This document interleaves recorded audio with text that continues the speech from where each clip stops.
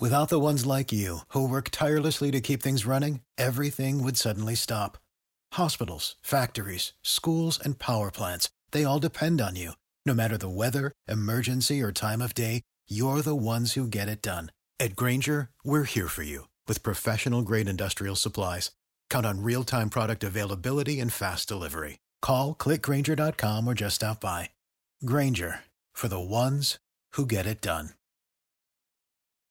When you need mealtime inspiration, it's worth shopping Kroger, where you'll find over 30,000 mouth-watering choices that excite your inner foodie. And no matter what tasty choice you make, you'll enjoy our everyday low prices, plus extra ways to save, like digital coupons worth over $600 each week. You can also save up to $1 off per gallon at the pump with fuel points. More savings and more inspiring flavors make shopping Kroger worth it every time. Kroger, fresh for everyone. Fuel restrictions apply.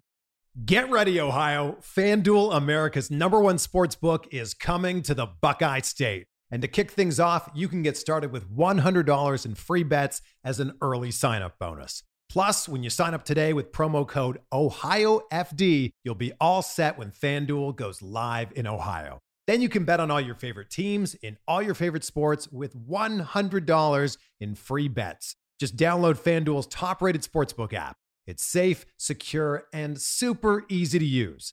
Ohio, this is your chance to get in on the action. Join today with promo code OhioFD. Make every moment more with FanDuel, official sportsbook partner of the NFL. 21 or older and present in Ohio. Bonus issued in non-withdrawable free bets that expire 7 days after FanDuel accepts its first real money sports wager in Ohio, 1/1/23. Unique user identity verification required. Offer ends on the go live date. Restrictions apply. See terms at sportsbook.fanduel.com. Gambling problem? Call 1-800-GAMBLER. You may start noticing there are strange tall boys of beer in the bottled water section of your local stores. Well, that's not beer. It's actually mountain spring water from the Alps, and it's called Liquid Death. Why is this water called Liquid Death? Well, because it will brutally murder your thirst, and their infinitely recyclable tall boy cans are helping to bring death to plastic bottles. They also donate 10% of the profits from every can sold to help kill plastic pollution. Those aluminum cans it comes in are recyclable and actually profitable for recycling facilities, so they won't just end up in your local landfill like plastic bottles. Go get Liquid Death at your local Woodman's, 7-Eleven, Roundy's, or Hy-Vee, or find Liquid Death retailer near you with their store locator tool at liquiddeath.com/film study. That's liquiddeath.com/film study.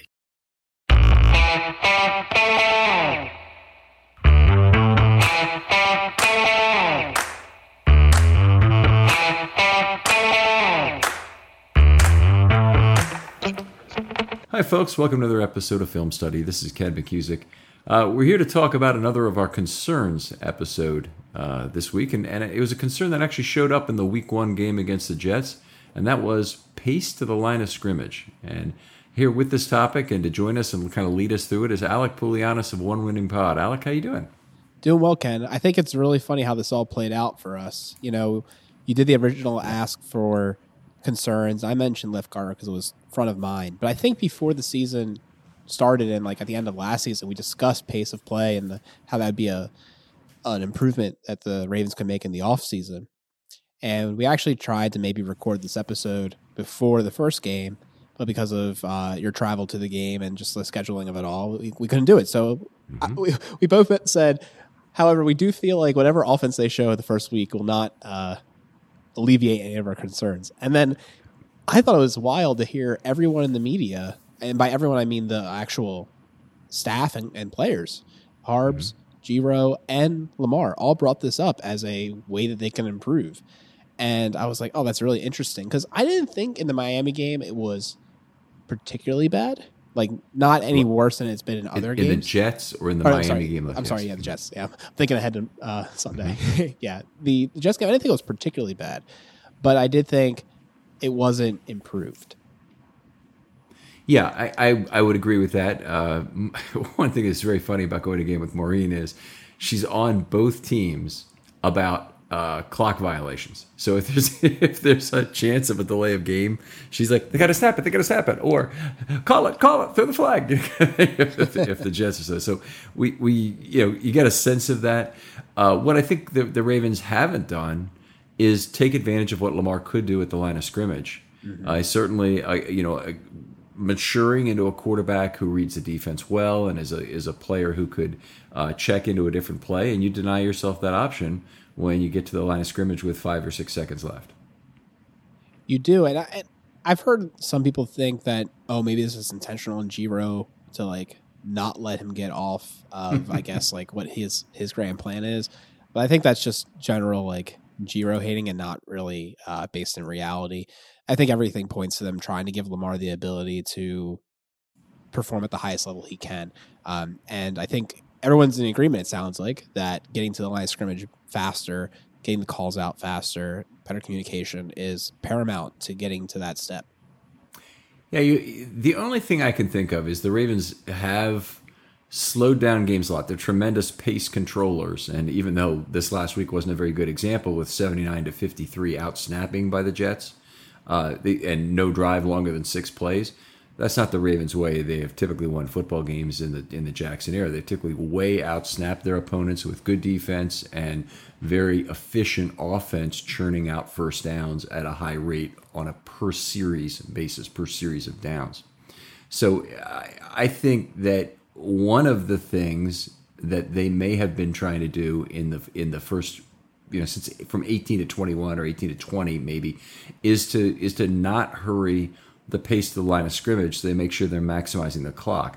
Why would that be a big difference? Well, normally I wouldn't say it would hurt to get to the line of scrimmage early for that, but you do have to have your offensive linemen hold their water during that time. And really, it's not just the offensive linemen. You can get false starts from wide receiver, from other places on the field.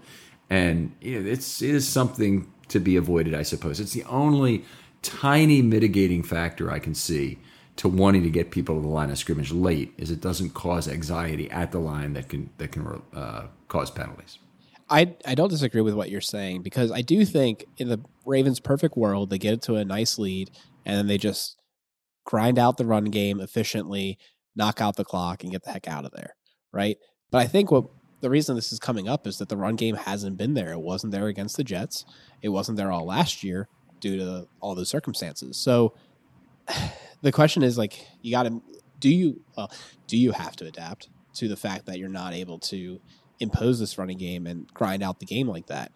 I think that's maybe one of the issues, is that the offense in its perfect scenario doesn't necessarily need to have this faster to the line piece in its back pocket, because they're hoping, not to get there. But I do think personally, and this kind of was the impetus when I was thinking about it, when this came to my mind, is I was thinking to myself, well, we're talking about doing these jumbo sets or, 12, 13 personnel, bringing in the tight ends, creating mismatches. And if we identify that mismatch, are we going to be able to actually execute and keep those players on the field, get back to the line, and not allow a substitution? And we really haven't seen that out of this offense. It's a substitution-heavy offense. They still have a lot of in and out. They're not maybe like the Saints a few years ago that were 5 in, 5 out on a lot of plays, but they're like Mark Andrews, for example, in some of his big years in the past, has been on the field for not all that many snaps, but he's a high percentage target when he is on the field, meaning a high percentage of the passing plays when he's on the field, he gets the football, designated receiver kind of thing. Yeah, I think if you're going to switch personnel on a play-by-play basis, then you tire out the opponent and get to them that way, then you do probably have to take more time getting to the line of scrimmage. And even if you decide you want to get to the line of scrimmage quickly, you're not going to be able to keep the defense from making a personnel change. So you want to run no huddle. You want to run those kind of concepts. You have to do it with your current 11 on the field. Keep the same 11 on the field. Right. That's one of the things about the quick to the line of scrimmage that is very appealing, is that the Ravens have been so good the last few years in terms of being a 2-minute offense, that they've been very effective at using the clock well, about getting first downs in that period. Mark Andrews, that's some of the time he shined the most, is during that last 2 minutes of the first half in particular. Last 2 minutes of the game too, but last 2 minutes of the first half in particular. And, that's obviously a time where you're trying to get the line of scrimmage quickly. Right. Isn't that interesting, right, Ken? Like you have the 2 minute offense that's super effective. No substitutions, just get to the line, call the next play, execute. But during the rest of the game, like that pace of play is just not really seen at all. It's almost a totally different offense. And I think it's nice talking to you about this because I never really thought about it until kind of communicating with you. But yeah, the way that they run their offense, the kind of swaps they do make, changes to personnel, play by play, that doesn't allow for it to be much faster. Like it's by necessity going to be a little bit heavier to get to the line. Right. If you're going to get to the line in with 18 seconds left or something like the Patriots always wanted to do, or the Colts of the mid 2000s wanted to do with Manning, then you almost any new players that come into the game, the play has to be called on the sideline for them. If that's happening, you're going in and this is, red right 21 or whatever you kind of thing. And if you're making the calls in the huddle, you still have limitations based on how far those players got from the line on the last play that are probably not insignificant. So the ball gets spotted, the wide receivers aren't back in the huddle by that point. And then the 25-second clock starts rolling, and you got to get those guys back into the huddle before you can really call the play. And then the other competing constraint you're working on with is Roman relaying the play down into Lamar's helmet. And if there are questions, there may be yet another bottleneck they face. Yeah, and the other question, right, is because Roman's up in the booth, I don't know what kind of communication he's able to have with the sideline and like orchestrating getting the next group of people, ready to go in. And yeah, like you said, if you're making the substitution, okay, you have to like tell the people in the sideline to go in, and how much of it is him pre-calling the next play or having an idea, well, if we get 5 yards here, I'm going to call this play. If we get, no yards or a sack, I have to change my play, right? Like there's always that aspect too of the next play is dependent kind of on the play before. So it just it makes you wonder how many, tiny transactions have to happen in that time slot that they have to get back to the line that kind of add up. That's a good point. So particularly during any kind of a scripted sequence, which could be the beginning actually of any drive, but it definitely could be the beginning of the game and the beginning of the half. If you have a scripted sequence and you stay on schedule by down and distance, then you've got an opportunity to just continue with a second play call without anybody not really knowing what's going on. They go to the line of scrimmage. That's where a lot of tendency type stuff comes up, is that other teams look at tendencies and defensive coordinators look at tendencies and they try and say, well, in 2nd and 2 situations, what do they typically do? And a lot of that's actually, a pre-called on schedule play that they may have that they do that. And of course, I guess it's certainly possible they would, enter a branching diagram where they would have 2 different plays. If it's 3rd and 6, if we have an incomplete pass on this play, it's going to be something. If it's 3rd and 2, it's going to be something. And if it's 1st and 10 again, it's going to be something. Mm-hmm. Exactly. So yeah, I do think it's interesting. I think if I had to kind of bullet point the reasons that this is an interesting concern that may not have a clear immediate answer, is you have the running game that's been irreliable. Let's say that it's been less likely to keep you on schedule lately, right? You might have a divergence because of the running game being less effective than you were hoping. You also have the personnel changes that we like doing that by definition are going to slow things down. And then I guess you have the last piece of just the overall logistics of how we run our team with Giro up in the booth, which I actually don't think is a bad idea. I honestly don't mind. I guess now we're talking about this communication aspect that might be lacking. That is an interesting problem that I haven't really thought too much about. But just from the pure being able to watch the game, call the plays, understand what's going on, I think he has the best seat in the house, right? To like really do that. And I respect and understand why he would want to be up there. So Yeah, I think those are the kind of the three reasons I think that this is a more complex problem. It can't just be, oh, they get up there faster. I think that one of the big areas of this pipeline that they can improve is communicating to the players on the field and getting to the line. Because they definitely spend a decent amount of time in huddle. If they can cut down on that will give them the more time to get to the line, see the defense, understand what they're trying to do to you, and maybe make a substitution or, well, not sub, but audible out of that. Yeah, as you're talking about this is a really basic operations research problem. So you're doing multiple things at the same time that have potentially cost you time in a competing manner. So you're trying to make substitutions and you're trying to call a play.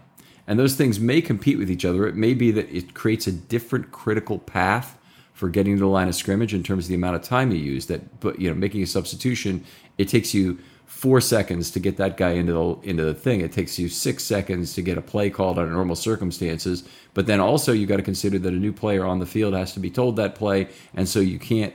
You lose something in their ability to hear the play right away, or you have to anticipate for additional time.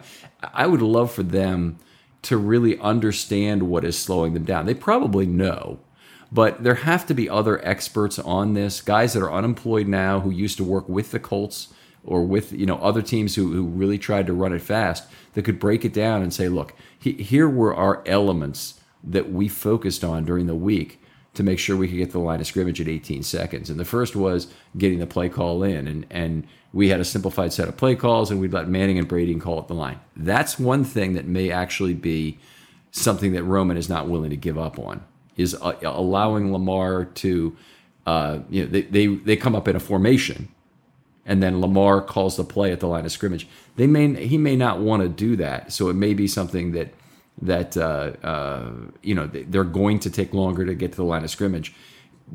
Not maybe because he doesn't want any audibles. That's not really what I'm saying, but because he doesn't want Lamar to have the full playbook at his hands to make different play calls at the line of scrimmage. That's expensive too, right? Just the mental load of having to think about all that. But I also think if you think about just the roster construction, we spent a lot of our resources on the defense as far as veteran players goes. So you're dealing with a much younger crew of players on the offense that it might be a larger responsibility to be like, okay, we're going to go to the line. We're going to call it all up there. That just becomes more complicated. So just because of our roster construction and, the most elder wide receiver we had before Demarcus Robinson was 3 years in the league, Crochet, right? Yeah. 3 years in the league, and truly just hasn't played that much. Like the amount of snaps they've had, not that high. Decent amount of our line is, I guess this younger. year it's a little bit older, but in the past it's been kind of a little bit younger, right? Yeah, you still have Cleveland, Linderbaum potentially on that line who are earlier players, but Stanley hasn't played, so that's one of your veterans out. And then you have Moses and Zeitler who are ancient. So you have guys who I'm sure could adapt to whatever system you want to run. Sure. Yeah, so I think that's interesting too. Just think about the personnel and their years of experience and what they might actually be comfortable with, even outside of Lamar, right? Right.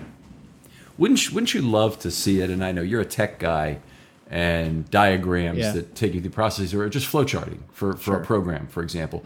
This is the kind of thing that would lend itself to this sort of research very well. And the program that comes to mind immediately is Microsoft Project. In terms of Gantt chart. It's been a long time. Or the anything that gives you a critical path. The Gantt chart is the one where you list the tasks line by line. That's the way that IT people always do it. I hate that. Yeah, it also has the flow, right? There's it has that within the software. But I always like the visual accountability that I would get by trying to have people buy into projects with a flowchart type approach that would then have critical dates that had to be met. To me, visual accountability is great. People always, if it's in a Gantt chart format, if they have Gantt chart is bars that are offset. Yeah, maybe Gantt chart is the best for the football thing. Now that I think about it, well, it's kind of like a Gantt chart, and also my actual computer engineering, actual architecture of a chip is coming to mind, and all the interesting buffers that are in the way, and the different pipelines and the bottlenecks you have there too. So it's funny, like having this conversation, like almost brings me back to college and like thinking about chip architectures. Like, oh yeah, that's it. There's a lot of competing resources to try to get this done right. Like you can say, oh, I wanted it to be done this way, but the cost of doing it that way, or what you actually give up in order to execute that with today's technology, it doesn't actually benefit. Like, you can't actually have it all, right? So that is interesting, kind of having that, your professional career and this, thinking about the Ravens, like almost align when you think about some of these problems. I certainly feel the same way about that, but I understand what you're saying. It's certainly, it is something the Ravens could study, though. If they wanted to figure out how to get to the line of scrimmage, they could. If they wanted to figure out what was really keeping them from maintaining control of the play call, and still getting the line of scrimmage and allowing for certain checks to occur, they could figure that out. If they wanted to become a team that went to the line of scrimmage and had 2 or 3 plays that they could check into, and all you really, I think this is true, but all you really need to do is have a play you can call in pretty much any specific down and distance situation. So, and that's very generalized. So if it's anywhere between 2nd and 6 and 2nd and 9, for example, your backup play is always some run or some pass other than what you would run normally. And I don't know exactly how they do it. I really don't, in terms of checking to a different play. I don't know if they have, 10 is called in the huddle as what the alternative play will be if we're not calling this kind of thing. But it's certainly, it'd be an interesting topic to really study and understand at a different level. It makes me wonder how many different roles there are in the organization, right? Like, what are all the jobs that are held by various coaches and coordinators and this and that? Because is it anyone's job to be thinking about this, or is it just like an overarching thing of the offensive coordinator, right? Or it has to be a quality control job somewhere, I would think. Right, you would think, and I do think that it exists, but it's just funny because you think of it as, oh, like surely the Ravens organization is just like the general coaches for each position group and some trainers, this, that, and the other. But then you start thinking about it, it's like there's all this other like sub logistics of it all, not just like the cafeteria staff and equipment and all that. Like that all is a whole other ball of wax. But just even like the other idiosyncrasies of how the team actually runs and works outside of like the scouting department. Like it is interesting, like how big of a machine this could become.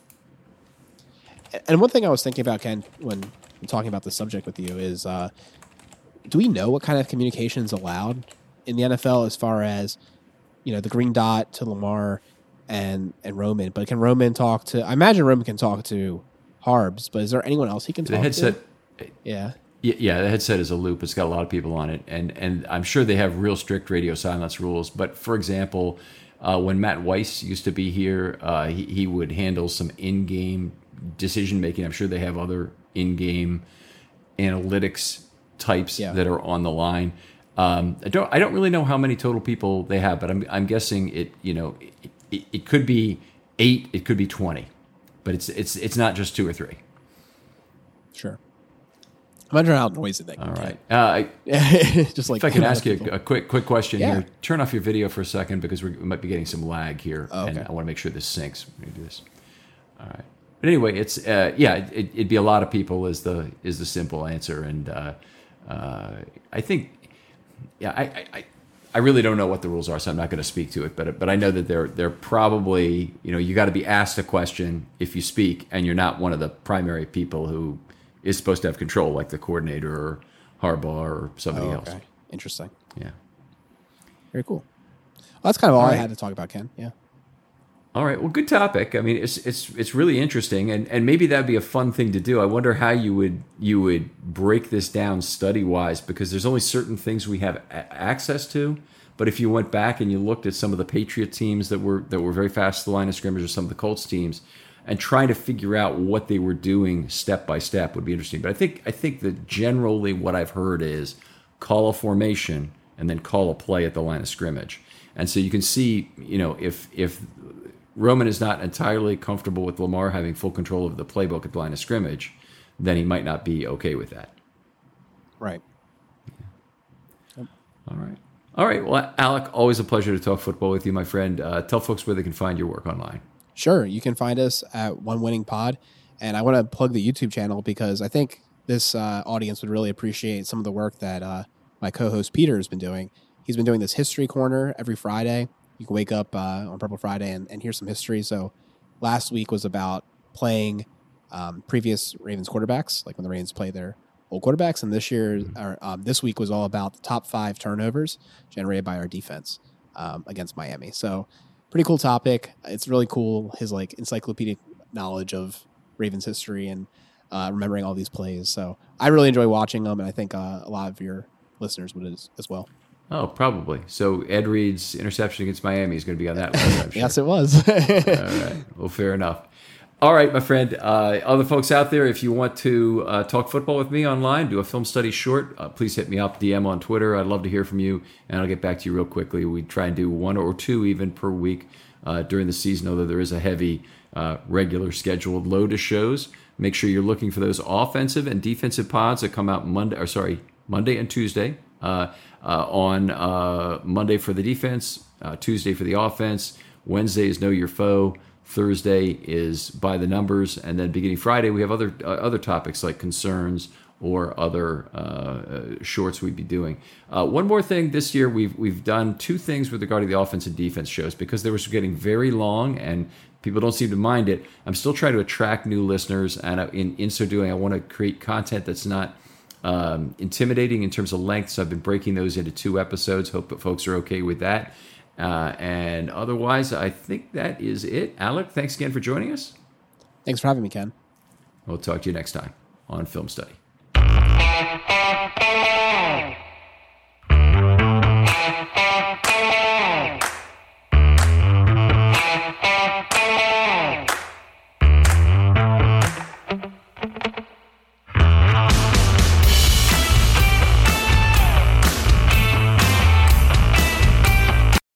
For the ones who work hard to ensure their crew can always go the extra mile, and the ones who get in early so everyone can go home on time, there's Grainger, offering professional-grade supplies backed by product experts so you can quickly and easily find what you need.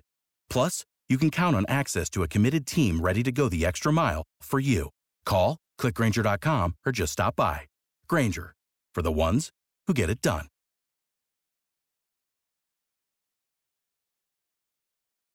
When you need mealtime inspiration, it's worth shopping Kroger, where you'll find over 30,000 mouth-watering choices that excite your inner foodie. And no matter what tasty choice you make, you'll enjoy our everyday low prices, plus extra ways to save, like digital coupons worth over $600 each week. You can also save up to $1 off per gallon at the pump with fuel points. More savings and more inspiring flavors make shopping Kroger worth it every time. Kroger, fresh for everyone. Fuel restrictions apply.